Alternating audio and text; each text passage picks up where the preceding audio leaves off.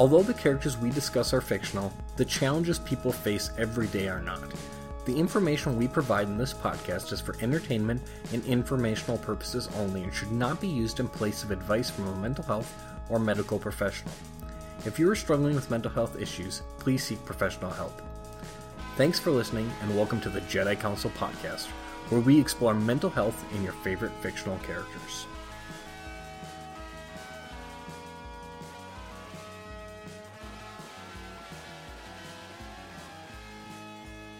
Hey folks, welcome back to the next episode of the Jedi Counsel podcast. This is Brandon Saxton. And Katie Gordon. How are you doing today, Katie? I'm doing great today. Today is International Friendship Day, which I never know, well, that's what Twitter told me. Who sets those? I'm not totally sure, but I like this one, so I didn't question it that much. And we had a lot of activity on Twitter of people tweeting their favorite fictional friendships, which was really, really fun. Of course, there's the Buffy Scooby gang, and then we have the pals from Psych. Of course, Chewie and Han Solo. This one I like, Perry the Platypus and Dr. Heinz Doofenshmirtz, who are from that cartoon. I don't know that one. Oh, I'll think of it in a minute. Maybe our guest remembers it. That is Phineas and Ferb. Yes, thank you, Phineas and Ferb. That's right. And our friend Rob sent along the Freaks and Geeks gang, which was also fun. Good. So you've already heard we do have a guest today, which I'm very excited about, even more excited about than International Friendship Day. Dr. Patrick O'Connor, we'll get to in just a moment. But how are you doing today, Dr. Patrick O'Connor? I'm doing well. It's got some great weather out here in the Chicago area, and so it's just really been, especially like last week and a half, and finally got a break and get to enjoy summer instead of being miserable in the heat. So, as for favorite friendships, I'm thinking of Bart and Milhouse. Oh, nice. I think. Yeah, it's, Bart's not the best friend to Milhouse, but not usually. But I still love that dynamic of someone who's generally kind of cool, and then one guy who's desperately trying to be cool, and just but it works so well together. They're always getting in trouble. I love it. It is relatable. Yes, definitely. To experiences I can recall.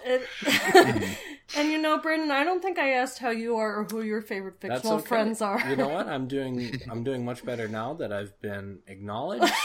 And in terms of favorite fictional friends, boy, I think that it's sort of reminds me a little bit in the vein of Bart and Milhouse, where it's a little bit one-sided sometimes. But one relationship dynamic that I've always really loved is between Sherlock Holmes and Dr. Watson. I've reread those old Arthur Conan Doyle Sherlock Holmes short stories and novels from the late 1800s a number of times, and it's really a fun read and a fun relationship. So. Oh, nice. Well, I'll put in a plug for Etta Candy and Wonder Woman. I love their friendship, and it's also, I think, National or International Cheesecake Day, which reminds me of some other nice friends, the Golden Girls. Yeah, there we go. How do you like that? So I guess we should now get to the main point of our episode, though I could talk about fictional friends all day. Today we're very fortunate to have Dr. Patrick O'Connor as a special guest today. He's a former therapist who is one of the pioneers of connecting geek culture components like comic books and video games to mental health, which is, of course, what we're all about here on Jedi Counsel. He is a professor who teaches a variety of classes that incorporate subjects related to geek culture, and he's published and presented on the use of superheroes in therapy. We're really excited to learn more about his work, and as we were talking about a little bit before we started recording, when Brandon was in my class 4 or 5 years ago. I would have been, this will be my 6th year, so I guess it would have been just starting it 5 years ago, yeah. That was when I saw Brandon first introduce some of Patrick's work, so I'm excited to learn some more about how that came about today. Absolutely, so... Yeah. I guess we already asked Patrick how he's doing. Yes. Should we dive right in? So maybe to start off, could you tell us just a little bit about how did you get into clinical psychology and how did you start connecting it with some of those geeky interests? So like folks know, we're on the Geek Therapy Podcast Network, a whole thing founded and run by Josue Cardona. And we're also really interested in hearing about how you met Josue and some of those projects that you maybe have worked on together. Sure, yeah. So with regard to the original questions around how I got into clinical psych, I went to University of Illinois at Urbana Champaign for my undergrad, and I was in a program called the Counseling Center Paraprofessional Program, and essentially you're kind of shadowing the counselors at the counseling center at the school and doing outreach programs and putting on workshops and practicing interviewing skills. This 3-semester-long program, and it gave undergrad students kind of a taste of what it's like at the graduate level for work, but also for actually, to do not quite therapy, but to kind of get involved in counseling psych just in general. And I really connected well with it. So having that little bit of a taste, then I knew I wanted to do that, make that part of a focus of my career going to grad school. So then I went to Chicago school, and while I was there, I was trying to decide on a dissertation topic, and I was running it by my different faculty members, and the feedback I was getting was that there are two choices. One, you're going to work so much on this project that it's really just a rite of passage. You just pick a topic, just barrel your way through it, and you're going to be miserable by the end of it. So just get it done, and then you can just leave it behind you and forget it ever existed. Or option B, pick something you love, and then that is going to be something that you're going to work yourself to death over, and you may grow to hate the thing you love, but at least it'll be motivating along the way because you'll have that kind of emotional connection. So I picked the latter. I didn't want to dedicate 2+ years just to something making me miserable that I didn't care about. So I chose video games, and I've played video games since I couldn't remember, since I was probably 3 years old, and they've always been my primary form of recreation. So I did some work I basically did an extensive lit review that was what does the research say about video games relevant to violence or addiction, as well as positive qualities. How does it relate to play therapy, which has much more research in terms of its efficacy, a little bit of the history of video games, just this kind of broad but also kind of comprehensive look at where are we today in the state of video game research and psychology. And one little stat that I always think is really interesting is that I published that in 2011, and there have been more studies in video games and psychology since 2011 than before 2011. Oh my gosh. In the last 7 years, more research in that field than there has in the previous 40. So when I published it, it was out of date immediately, basically. So I loved that. And I realized that there was this really interesting intersection between doing something you love personally compared to doing something you love professionally. And I wanted to know, is there something I could kind of bring together with that? And I felt like I did that a bit with trying to bring games as a concept into therapy. And then fast forward, I was working with kids in foster care, and I was thinking about their relationship with their foster parents and how they're essentially living in somebody else's home, eating somebody else's food, sleeping in somebody else's bed. And at the time, I think the second Dark Knight movie came out with Heath Ledger, and even though Robin isn't in it, I was thinking about the relationship between Batman and Robin and how Dick Grayson and every other Robin really has this sort of foster father, foster son, or foster child relationship. So I wanted to know, are there comic books that touch on that relationship of you're a parent-like figure, but you're not my real dad, that kind of thing of I want to listen to you and I should respect you, but there's just at the same time I know that my real parents are out there, or they passed and they're gone now and I don't need you, or any of that conflict. And I walked into my nearest comic book store and asked looking back, I think a dumb question, which is why they laughed at me, I think, as I said, are there any Batman and Robin comic books that really address the kind of father-son dynamic between the two characters? And they were like, good luck, have at it, and just 75 years of published history at the time, you can kind of look at, or 70, I think. So, of course, it's all over the place.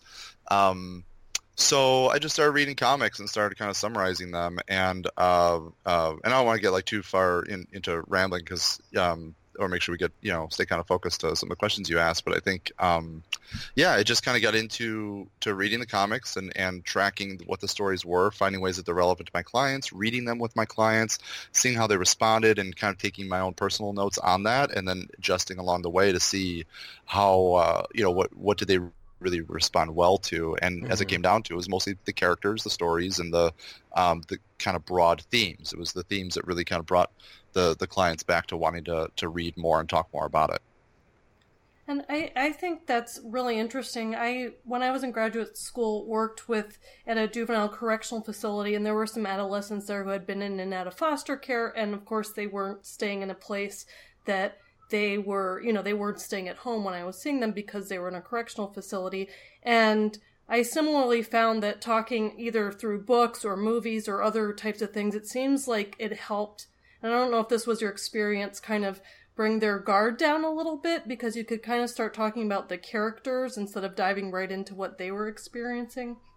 Yeah, for sure. That was something that I learned early on, and I think became really apparent when I worked at a residential treatment facility with teenagers, kind of similarly, where especially with the work with villains, when I would bring a villainous type comic into therapy, where those kids tended to identify more, not so much with the villain acting villainous, but with a villain's like mindset. Who might be the identified villain, I should say, right? Is this where there's this recurring theme of I don't like the way society has treated me, or I don't like the way society treats these people, or I don't like the way society values or devalues me. And the kids I worked with had a lot of those same kinds of stories. And I would often say when talking to parents or other therapists or teachers about this is, no 5-year-old says, I want to grow up and I want to be mean. I want to be the bad guy that everybody hates. I want to be the person who's in jail. I want to be the person who people ignore. I want to cause pain for much of my life, right? Little kids don't dream of that, but society can raise a child to become that through a lot of different ways, big and small ways, all along the way. And that this is kind of an Ericksonian idea, but this concept that rebellious teenagers rebel against society because they have this kind of inherent understanding that it was society that created the rebellion within, by kind of saying, we don't like you and we don't want you the way you are, so we're going to try to make you something you're not, and that kind of breeds this resentment towards society. And so now it becomes this kind of big middle finger to society. Anything you can do to kind of go against expectations, go against authority, is a way to say, I'm tired of being what you want me to be.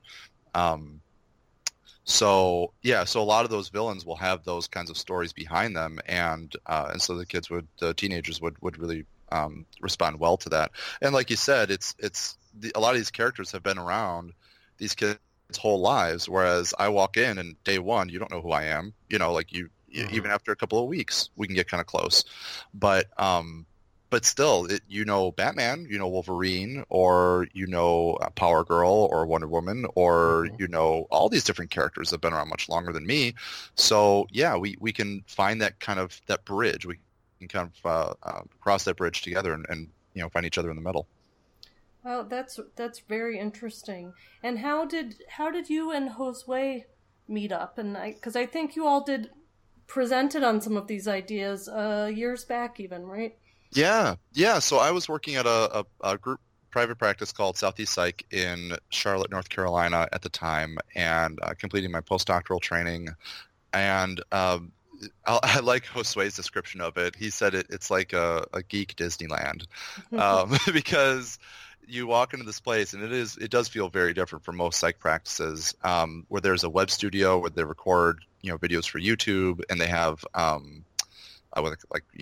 green screens and professional cameras and all that stuff, and like full-time people just to edit videos. They have a bookstore and bookstore and coffee shop inside. They have mannequins dressed in superhero costumes they call life-size action figures. Comic book art all over the walls. Really fun rooms with video game art everywhere and stuff. It's not a kid practice. It's not just for kids, but it's just celebrates geek culture. And so I was living and working there, and Josue and his I think him and his partner got relocated to Charlotte, and so then he came across my work somehow, and said he wanted to meet me, and I gave him a tour of Southeast Psych. We talked about it a little bit and stuff, and found out we had a lot in common. So we just kind of kept in touch, and I think I was one of his first guests on the Geek Therapy podcast, and we just kind of collaborated and talked all along the way. And then we presented at San Diego Comic-Con in 2013, summer of 2013. That was the first time we presented together, and it happened to be at San Diego Comic-Con. Wow, that must have been amazing. It was extremely intimidating, but also just a ton of fun, and was fantastic. So I'm guessing that Josue found out about you did you have your Comixpedia website up at that point? Yeah, because with Comixpedia, that was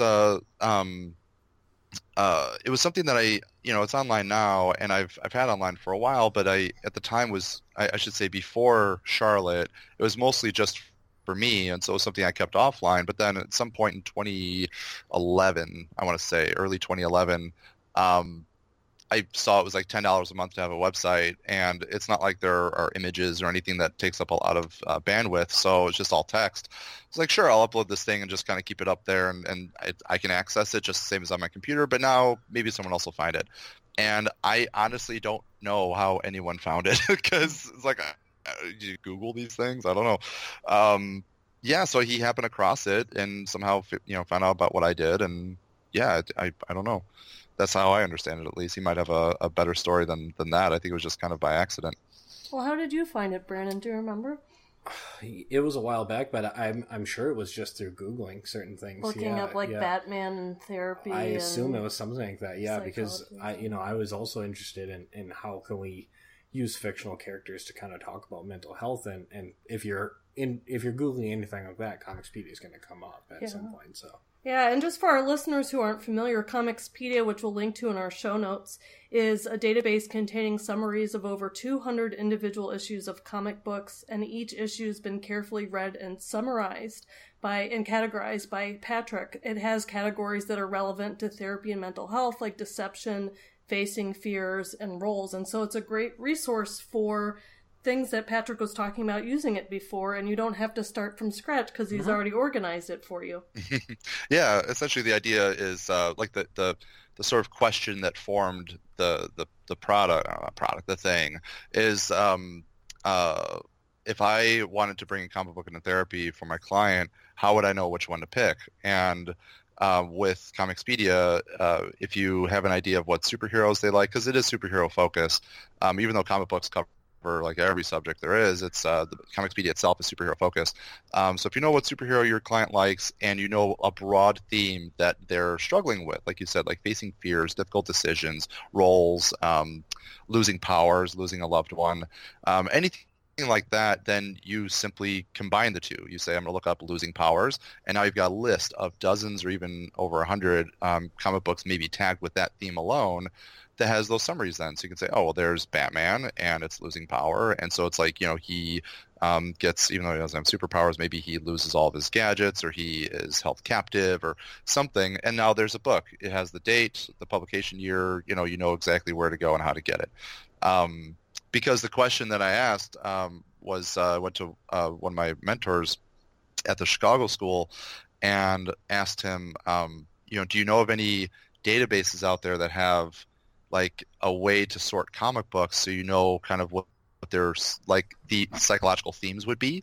And that sounds really specific, but I thought maybe someone had already done that. So he looked at me like, no, I don't know anything about that. And he suggested, like, why don't you make it? Like, okay. So I just started doing that, and that's one bit of advice to try to pass on to grad students who are trying to figure out what to do, or what to focus their dissertation on, or anything even down the road. You never stop being a student. You never stop being, being creative. So if there's something that you want to exist, but it doesn't, do it yourself, and do it for yourself. And who knows, there might be other people who like it too, and who have been waiting for that or looking for that. Yeah, I think that's really, really good advice. I completely agree with that. I think that, and Jedi Counsel started a little bit like that. I had an assignment in my class that was looking at evaluating fiction for mental health type of stuff, and thought it would be fun, and I look for samples and didn't see a lot of them, so I definitely recommend it because it ends up being fun, and like Patrick said, other people can find it too, and it can be really useful, and also just connect you with other people with similar interests. I think that Josue, found us too, right when we started. He's just got a good way of scanning the internet for this stuff, and now look at this huge podcast network all around Geek Therapy that he's built since then. So I think that's fantastic advice. Is there a particular comic book that you remember using that seemed to really help facilitate communication and connection, or a particular character that was recurring? You mentioned Batman already. Is there any others like that? Yeah, Batman had been one of the biggest. I would say the top 3 characters that I would use would be Batman, X-Men, and then the Plutonian from the comic book Irredeemable. And I would say I probably used Batman the most. As a particular story, I think, was it Court of Owls, when Scott Snyder first got the Batman series during New 52. That was a really cool storyline where because it was fresh and they were kind of relaunching it, anytime there's kind of a number one, as often as it happens in the comic book industry, it's great. It really is great for helping new people get on board. So here was like a new, only the second time ever a Batman number 1, issue 1 coming out, and so I picked it up and everyone thereafter. And when I would bring it in with my kids to read, they loved it. Before then, Irredeemable though was I think was the kind of the most giving series, where I mentioned working with the kind of tougher teens at the residential treatment facility. I brought in this book, Irredeemables, published by Student, written by Mark Waid, and artist was Peter Krause. I brought this in, and the kids just loved it. The book is about asking a kind of simple question: what if the world's greatest superhero becomes the world's worst supervillain? And this Superman-like character turns, and he just starts killing people in huge waves. And his basically super friends, his Justice League-like group, is trying to figure out what happened, what can we learn about his past, what can we learn about him, people he knows, how can we kind of figure out what did this, and how can we stop him or change him back, or and what it touches on is a lot of emotional resilience that can come from a life of trauma, a life with trauma, but doesn't always come with that. As Mark Waid has said in an interview, he said that when we write superheroes, we give them all these superpowers, but really the biggest superpower that every hero gets that you don't see is the emotional strength to cope with being super.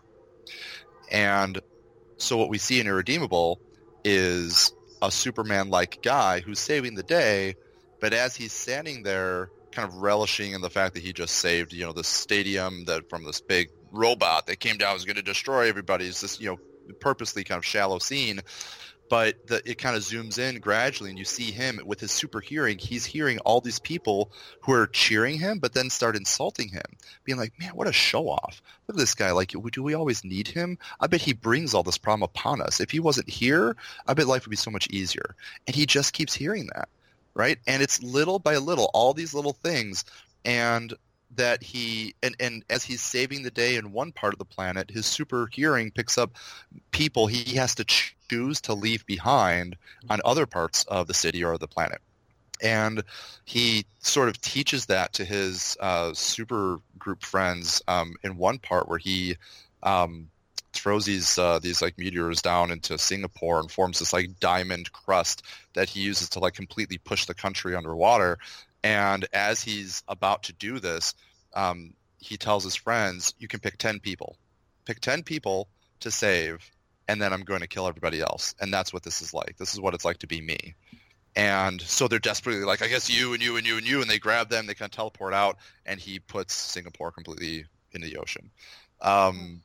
And So there's this horrible guy, but what it really comes down to is that as they examine his youth, he's had all these horrible experiences, these terrible things happen to him during his upbringing that no child should ever be expected to cope with. And again, these kids that go through such a rough time in their childhood kind of come out sometimes, again, not all the time, but can come out with that as an outcome of struggling with alcohol or drug abuse in the family, or crime in the family, or being neglected, ignored, right? Just kind of being in really bad environments, or being devalued and put down or hurt. It's a lot to put on a kid to expect them to grow up and to be resilient through that. That's an incredible story. Thank you for sharing that. I definitely will have to read that. That sounds incredible. Yeah, that's a really, really great story. And it's finished too. It's 37 issues. And it ends wonderfully too. No, that sounds great. It's definitely on my list of things to check out. Mm-hmm. So I want to shift gears just a little bit and ask you about. So as a professor, you created a course called Geek Culture and Therapy, and I remember reading about this course while I was having my own courses in graduate school, and thinking very enviously about your students. But I'd love to hear more about the goals of the course, what type of content you were covering, what kind of assignments were you having students do. I would just love to hear more about it, as I imagine that I had the fortune to take it. Yeah, sure. Absolutely. It's funny, the assignments are one of the things I'm most proud about, because I try to make them applicable but also fun, and I think it's the only class I've taught so far where I actually see students getting excited at the assignments. Sure. They're like, yes. So the course, so as for what it covers, I have it broken up into these clusters, and so we have a comic book cluster, a gaming cluster. Then we have like diversity and current trends. Then we have a sci-fi cluster and a fantasy cluster. Comic books, we look at superheroes and non-superhero comic books. For gaming, we look at tabletop gaming, video gaming, online gaming, and the most recent iteration of the course I ran with virtual reality as one section as well. I can talk about that in a little while. Sci-fi, we look at like classic sci-fi and kind of maybe more recent developments. Fantasy, unfortunately, because the course can only be so long, that one gets the short end of the stick. We just very briefly cover Harry Potter and Lord of the Rings. That's all. Just in 1 2-hour class. Just those two tiny stories. Yeah, those two, exactly. As for like readings, they have a few assigned to textbooks. Larry Rubin's 2006 publication of Using Superheroes in Counseling and Play Therapy. It was a great text. There's a really useful table in the back of the book that lists out characters, heroes and villains across geek culture. Like, it's got Star Wars characters, superheroes, and various characters that have like their strengths, their weaknesses, and like key facts about them. It's really cool, like little resource. And they have to read Bruno Bettelheim's book from 1975, The Uses of Enchantment, The Meaning and Importance of Fairy Tales. This child psychologist basically advocated for fairy tales and fantasy to be involved in a child's life. That back in the mid-70s, even that as much as there could be this push of trying to make children like miniature adults and to make them work earlier and earlier in life and work harder and harder, something that unfortunately kind of continues through today. He was pushing for this idea of fantasy. We need to tell our kids stories with fantasy stories with morals, because I love the way he puts this. I don't have the quote handy, but he essentially says that fantasy is used to fill the gaps in a child's mind, that because of a lack of experience in the world, when a child faces a new situation, they have nothing but fantasy to rely on to inform them of what to do in that situation. And so if they can imagine a favorable outcome, then their emotional tantrums disappear. And it's with stories like The Three Little Pigs or Little Red Riding Hood and those kinds of fairy tales that tell you a story that has some sort of clear message throughout, or kind of this is what you do in this situation, and this is how to treat people, and what happens when you treat people this way. and that he argued kids need that because they need that to aid in their upbringing. So I want my students to read that too, to expose themselves to that idea and to make the connection, not just fairy tales, but also to go into any fictional reading, anything that has a moral story that at least can be a positive moral outcome to some degree, and at least to get in this understanding that kids bring in information from all sources, and they use all of that to the best of their ability to make their decisions every single day. And then we read Joseph Campbell's The Hero with a Thousand Faces, and we look at his hero's journey and compare that to Lord of the Rings mostly, and talk about how that's also been shown across a lot of different kind of major book and movie franchises in recent decades. So that's kind of some of the content.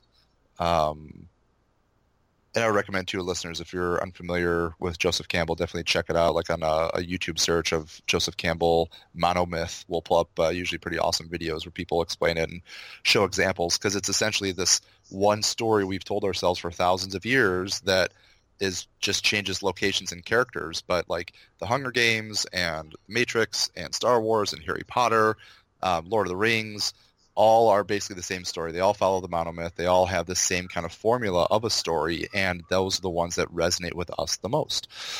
So we look at that. We kind of pick apart that structure, and why is it that people connect with that story structure.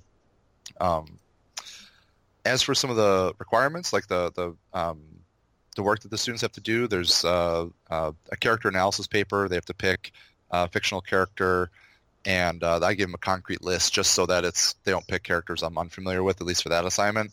But I give them like 30 or so characters to choose from, and they have to use their intervention on that character to kind of imagine there being a problem, and then how would they use that their chosen intervention on that character, knowing their background and all of that. Not to over-pathologize somebody, but just to kind of get into that. Because sometimes people like that and have fun with that. Like, what if Batman was my client? What would I do with him? What would that look like? So I give students a chance to write that paper. They have a presentation. Oh, this is great. The Geek Out presentation. It's great because students have gone way above and beyond anything I could have imagined. So there's this presentation. You mentioned, Brandon, about like, how you wish you could take this course. In putting this together, I actually worked with Josue a lot on it. Essentially, like I'd say about 50-50 was like his input and my input in putting this whole course together. And so we were talking about what are some things that we wish we could do if we were in a course like this. And sure. At the time, I was reading Irredeemable, and I said, man, I wish I could just tell everybody about this book. So out of that then came this idea of the Geek Out presentation. So students have 20 to 30 minutes to pick a franchise or a character or a video game, a thing at all that you geek out about, and tell us about it and tell us why it's important to know this and what we should know about it if we ever come across a client who likes that same thing too. And I had my second course, I want to say, I ever taught. Yeah. I had a student who chose Pokemon because she's never played and never been into it, but she had like young family members and she was starting to get her first clients who are all into it. And so she took it as a self-challenge of like, I need to know about this to tell other people for a half hour about it so I can be a better therapist. I was like, oh my God, like melting my heart. That's cool. Like the dream of any professor. Right. And she crushed it. And I learned so much about Pokemon that day. And because I wasn't that big into it myself when I was a kid. I was like, this is fantastic. This is so cool. So students get to come in and say, let me tell you all about this character from the X-Men. Let me tell you all about this book. Let me tell you about this one character from some series that I've never heard of. Let me tell you all about this whole, TV show and whatever it is. And they get to geek out for a half hour and just tell us all about it. But again, they have to anchor it back to why is it relevant for therapy, or how can people connect with it, any cultural relevance and stuff. It's not just gushing. And it's really been really cool. That's always a lot of fun because I never know what's going to happen in those 30 minutes, and students just continue to impress and surprise me. Two more. Sorry, go ahead. Oh no, I was just going to say it seems like one of the really cool themes is that it's it is a lot of fun, but it's also anchored very much in learning a lot about therapy and the role of stories and narratives, and so it's really cool to hear about that. I just wanted to quickly say that. Yeah, for sure. Yeah, and the next two kind of lean a little harder on that too. The next one is a colloquium, but it's really kind of the panel activity.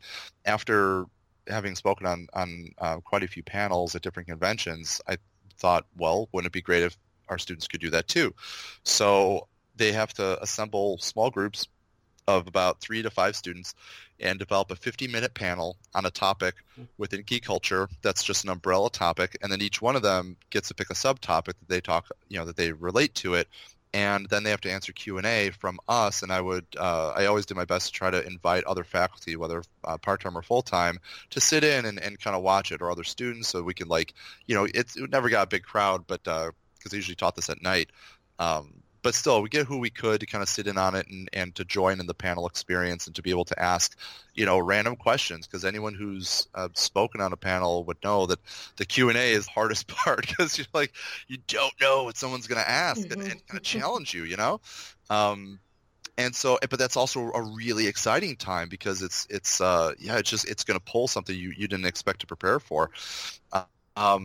So yeah, the students talk for an hour, roughly, I should say 40 minutes, then you do 10 minutes Q&A, and we've had panels on Disney princesses, we've had panels on science fiction, I think we had a panel on Doctor Who, we had a panel on, I'm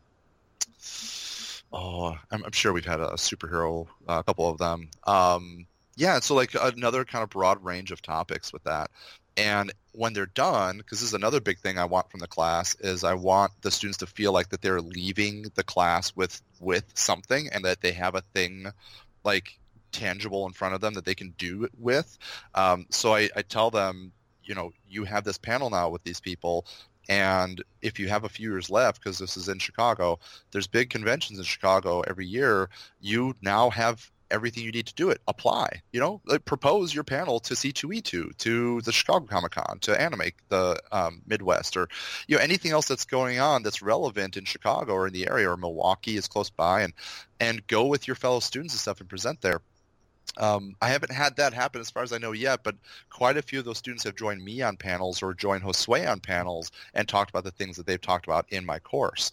So that's been really cool to see them kind of they get their familiarity with it, and then they can kind of continue and run with it.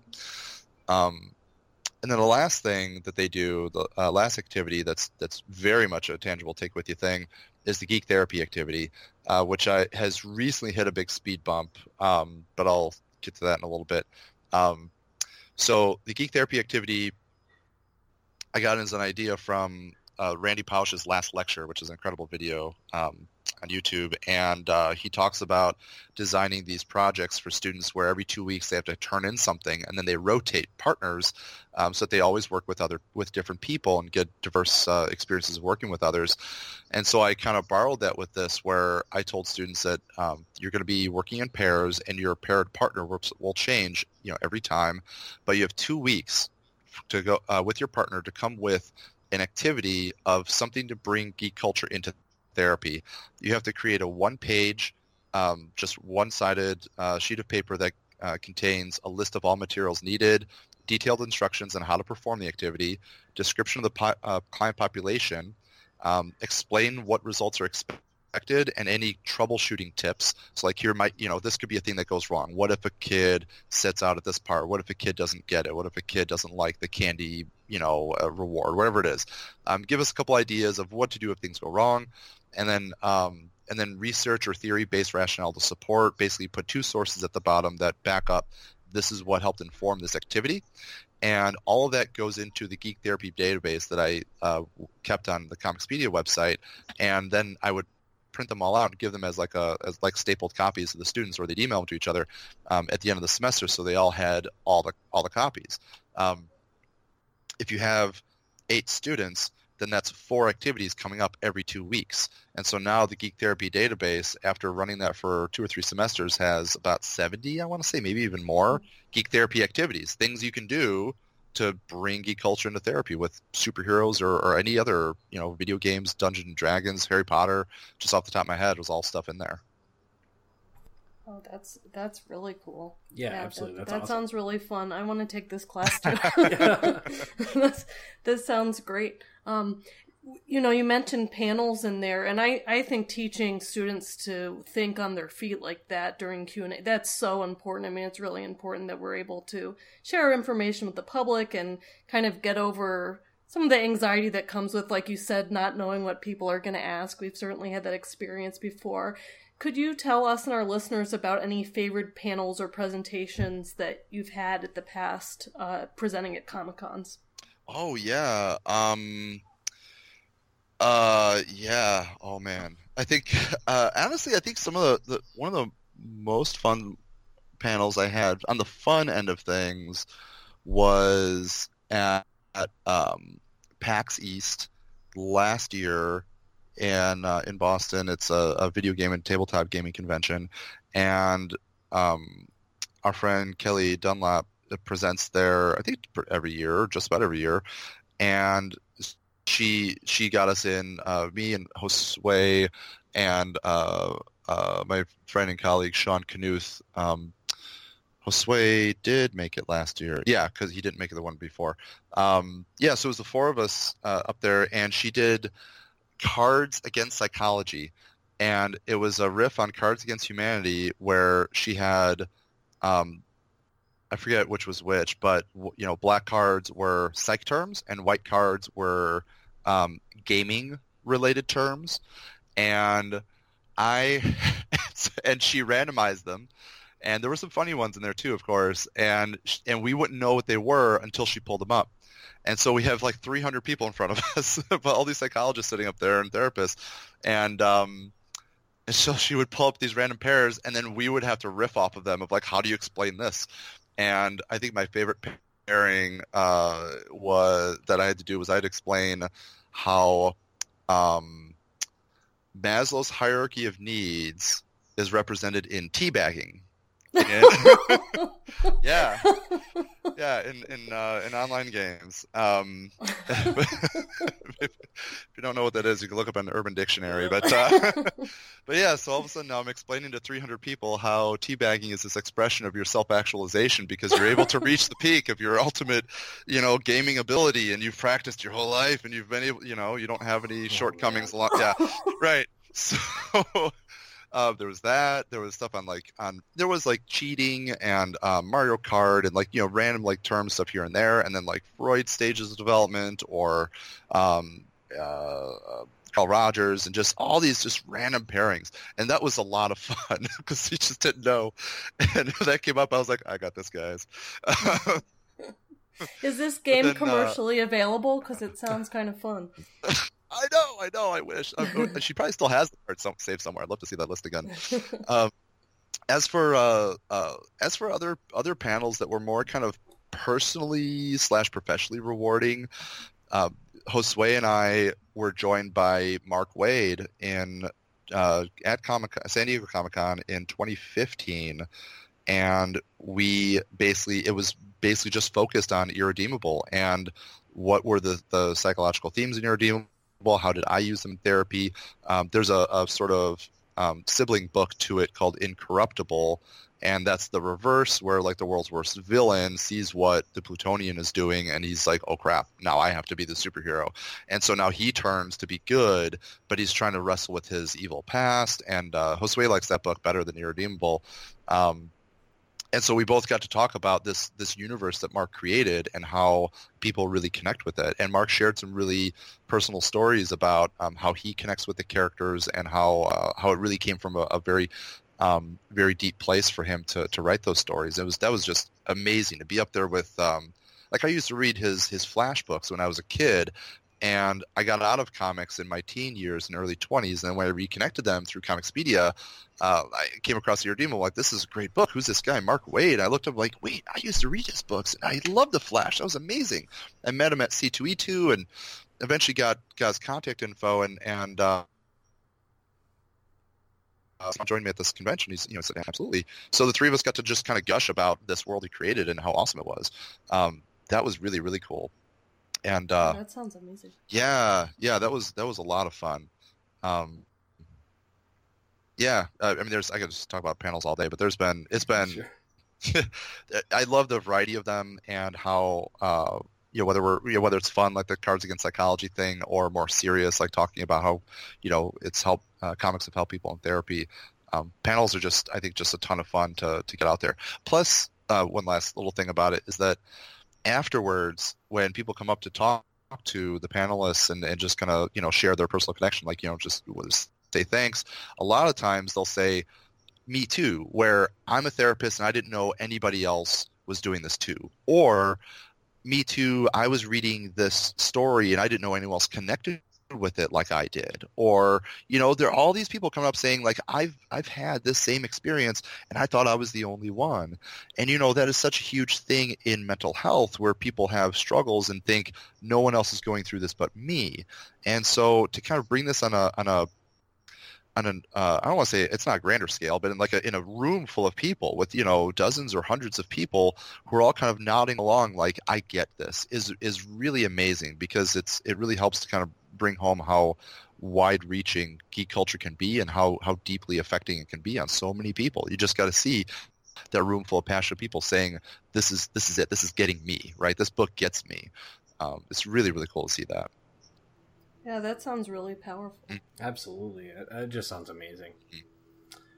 So, shifting gears a little bit again, I'm curious, with your background and your experiences, what are some suggestions that you might have for professors or mental health practitioners in terms of incorporating their own geeky interests into their own teaching or practice? Yeah, I do think that part of it does come back to my advice earlier, where if you don't know if somebody else doing it, do it yourself and try it and just take notes, take personal notes on stuff and be be fair to yourself and I would try to make sure that I would recognize when things went well, but also recognize when things needed help and not shoehorn it as I'm going to make this work, because if it doesn't, it doesn't, and when I worked with kids in therapy with comic books, because the question comes up sometimes is like, what if a kid doesn't like it? Well, we wouldn't do that. Like, I never tried more than twice. If by somewhere in the middle of the second session of trying to bring a comic book in, it's not like I did with all my clients. It was just with the clients that kind of felt like, okay, I think they like superheroes a lot, or it seems like I know the perfect book for this situation, or, if we're in the middle of the second session of them trying to read a comic and talk to me about it and it's not working, we're totally shifting gears. We're dropping it. I'm probably not going to revisit it ever again. It's done. So being able to recognize those limits and when things aren't going well, as you're kind of doing your own work. But I do think that it requires a little bit of bravery to kind of to try a little bit, in a small kind of safe capacity, to understand that, at least for practitioners, some good advice I got early on too is that because by the time I started using Comicspedia, I was worrying like, what if I'm not good at this? And my one of my mentors said, at that point where I was in grad school, I'd already had practicum experience for 2 or 3 years. I'd already had all my intervention courses. And he pointed out, you already have the basics of how to do humanistic existential therapy. So if it's not working, you just do that, right? You just do the thing you're good at. So, or what you're trained in, or right where you have the most experience in. So all you're doing is kind of dipping your toe in the water here. I'm not saying you have to dive in, but you try and just kind of see what it's like and kind of assess it and see, if it doesn't feel right, you go back to what is natural for you. If it feels like it's going okay, then, take notes on it and proceed. That's how a lot of the stuff I've done kind of came about. I gamify my general psych courses, for example, when I teach undergrad, where they're on an XP system, they level up, they get rewards, they choose their assignments along the way, and they have too much work to do, so that's why they pick the work that they do along the way. Just like in any role-playing game, you can just kill pigs all day long in this field if you want, and you'll gradually grind all the XP you want, but that's boring, so you can go out and do other things, but that those pigs are still going to be there. That's basically what I do in my intro to psych classes, is I give them a ton of work that's all available all the time, and they just pick the work they want to do to get the XP, level up, and get the grade they want. And that also began as just a way of I heard this gamification thing is fun. Let's try it out. I'm going to, bring in small elements here and there. Seems like students like it. I'll bring in some more elements. Okay, seems like they like that too. And it just kind of grows over time. How have students responded to that gamification in class? Generally, really, really positive. I did some sponsored research on it last year, and I came out with some interesting results where the average midterm scores were higher, and the average grades were a little higher. Final exam grades were lower, but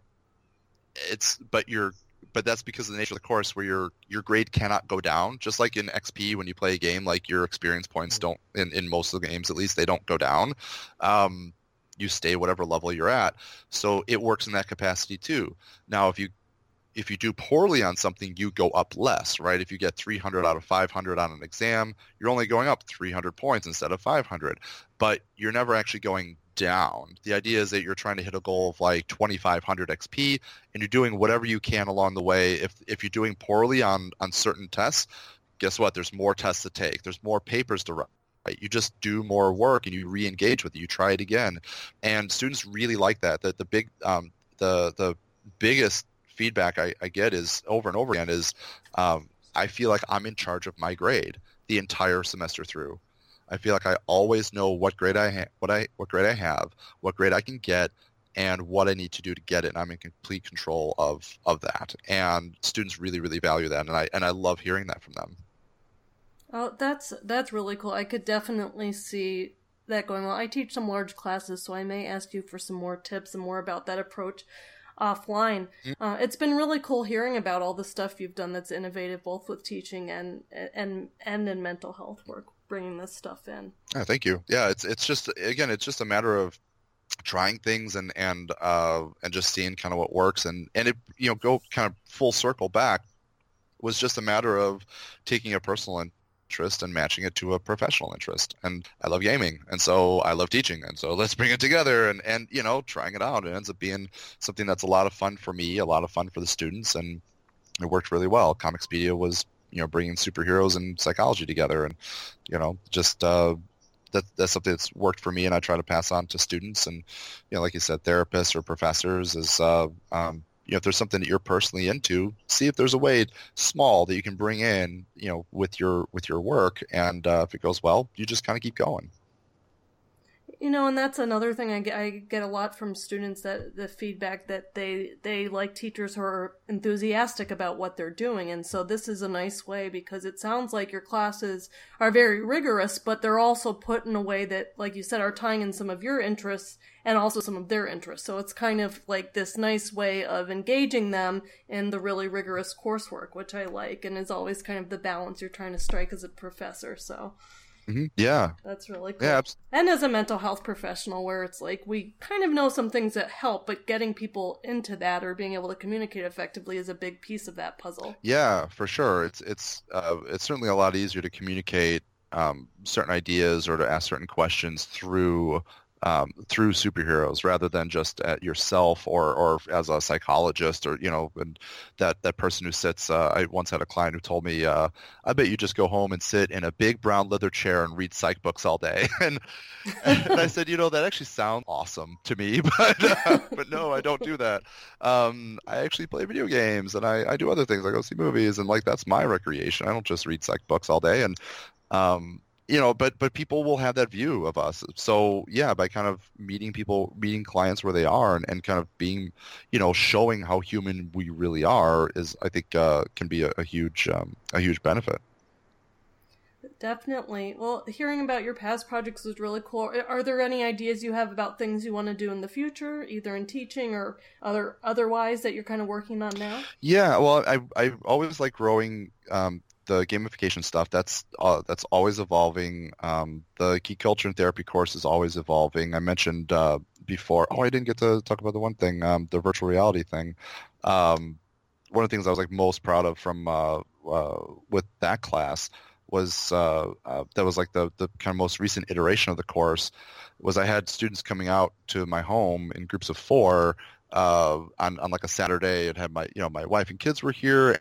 And I have a HTC Vive, a VR headset, and a gaming computer, and we clear out the living room and basically have the students playing VR for 4 hours, demoing all these different games and experiences, and like watching each other on the computer monitor so you can see what they see, and just talking about and sharing ideas, and sometimes it's really funny, and sometimes it's really like emotionally heavy, and that was such a cool experience to share with students, and because with VR, it's where it is today is incredible. It's such a great time to be into VR, and it really needs to be experienced, because screenshots and YouTube videos just don't do it justice at all. You got to get the headset on and walk around with it. It's just so much fun. So I had a blast kind of showing students that.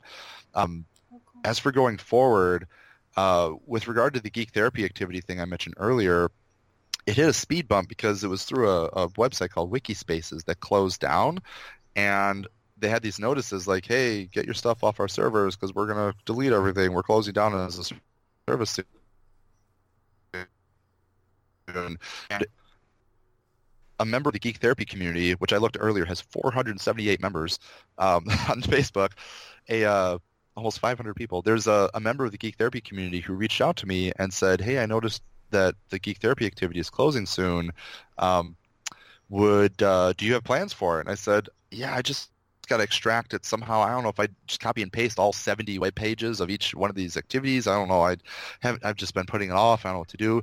And she said, oh, I've actually been doing that already. And I kind of want to know, is it okay if I restarted the database somewhere else and I gave you credit for like your section of it? I'm like, hell yeah, do that. Like, that sounds great. And I thought she was really polite about it, like really kind to be able to kind of go through all that work already herself. So that's going to live on now in somebody else's care. All the students' names who did the work will still be maintained. If they put that in there, I always left it up to the students. If you want to put your name on it and own it, you absolutely can. If not, that's totally fine too. You can absolutely remain anonymous. So she promised to maintain all the names and stuff in there as well, and proper citations. But so that's going to continue elsewhere. I'm not sure where yet. The Geek Therapy class is always evolving. Like I said, I try to change like one or two of the planned talks like every semester. So whenever I get to teach that again, I'm sure there'll be some changes there. Comixpedia, I've always wanted to update. It's sadly pretty badly outdated. At least even though you can always get old comics, it's always better to keep it updated with newer ones. And I really wanted to get the Geek Therapy students to update it themselves and make that part of their requirements.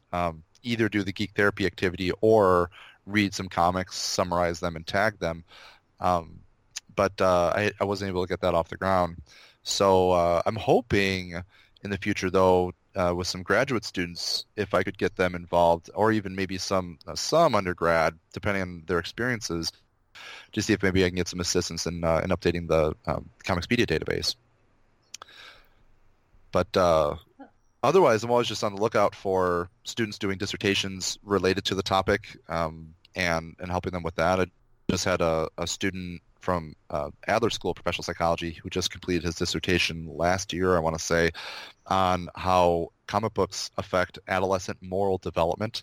And it was a brilliant, really, really cool project that had some incredible outcomes, like great stories that he got from his participants who were reflecting on key decisions they've made in their lives that they could pinpoint to, and that's what I know this character would do, or I thought back to this moment, or I thought back to this book, or I know this book influenced the way that I think about right and wrong.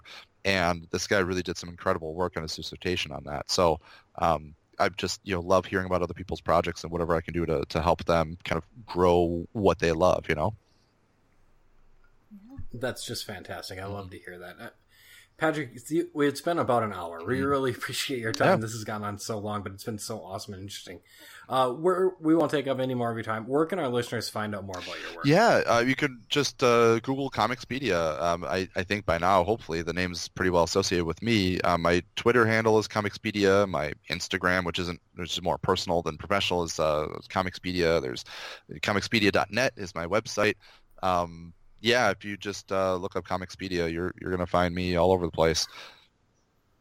And we'll make sure to link to it in our show notes, too. Cool. Absolutely. That sounds great. Well, thank you so much for being with us. This has been so interesting. And in a lot of ways, it's so cool to kind of just talk with you and and kind of hear the story and kind of hear how you developed this project, and something that I know impacted me and my interest in kind of what we're trying to do with Jedi Counsel, and just kind of in a lot of ways was a huge inspiration for how I got interested in starting to, like you pointed out, combine those personal and professional interests. So I just really appreciate being able to chat with you and kind of pick your brain about this stuff. Sure. Yep.